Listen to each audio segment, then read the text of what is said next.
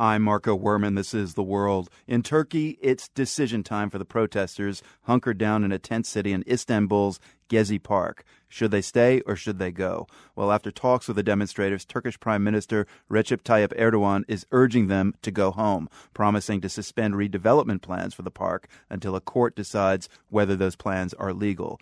Zeynep Tufecki, a fellow at Princeton University, has just spent several days in Gezi Park. We spoke with her as her plane was on the runway, ready to depart from Istanbul. Tufecki says the Turkish protesters think they've made some progress. They feel like they made themselves heard. What I've been hearing, I have interviewed more than 100 people, and what I've been hearing constantly is that this government does not listen to us. They keep saying that there's a climate of fear, and in fact, if you are following, the protests have been taking part in dozens and dozens of cities, and while I was in Istanbul, around 9 p.m. every night in lots of neighborhoods, the pots and pans would start banging and people would start honking their horns. You must have a much clearer idea of how social media has played a role in these protests now. It's played a key role. Everybody said without the internet we couldn't have done it.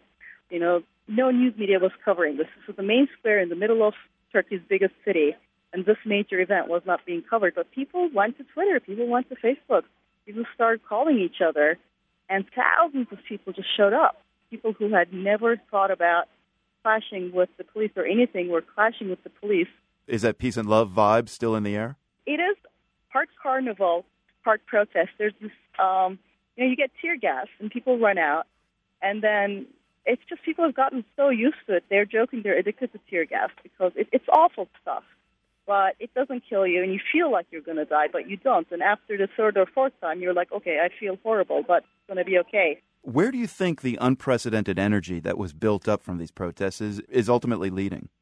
I'm not sure where it's leading, but it is very strong among the young people. I mean, I saw amazing groupings. There's every political stripe.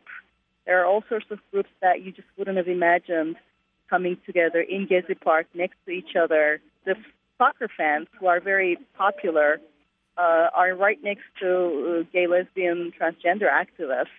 It's just this amazing, crazy space where lots of groups who you never would have thought are coming together. I've seen people waving Turkish flags right next to a bunch of Kurds singing in Kurdish, and knowing that they disagree. It's not like everybody agrees on everything, but there seems to be this strong unity that they feel like this government is not listening to them.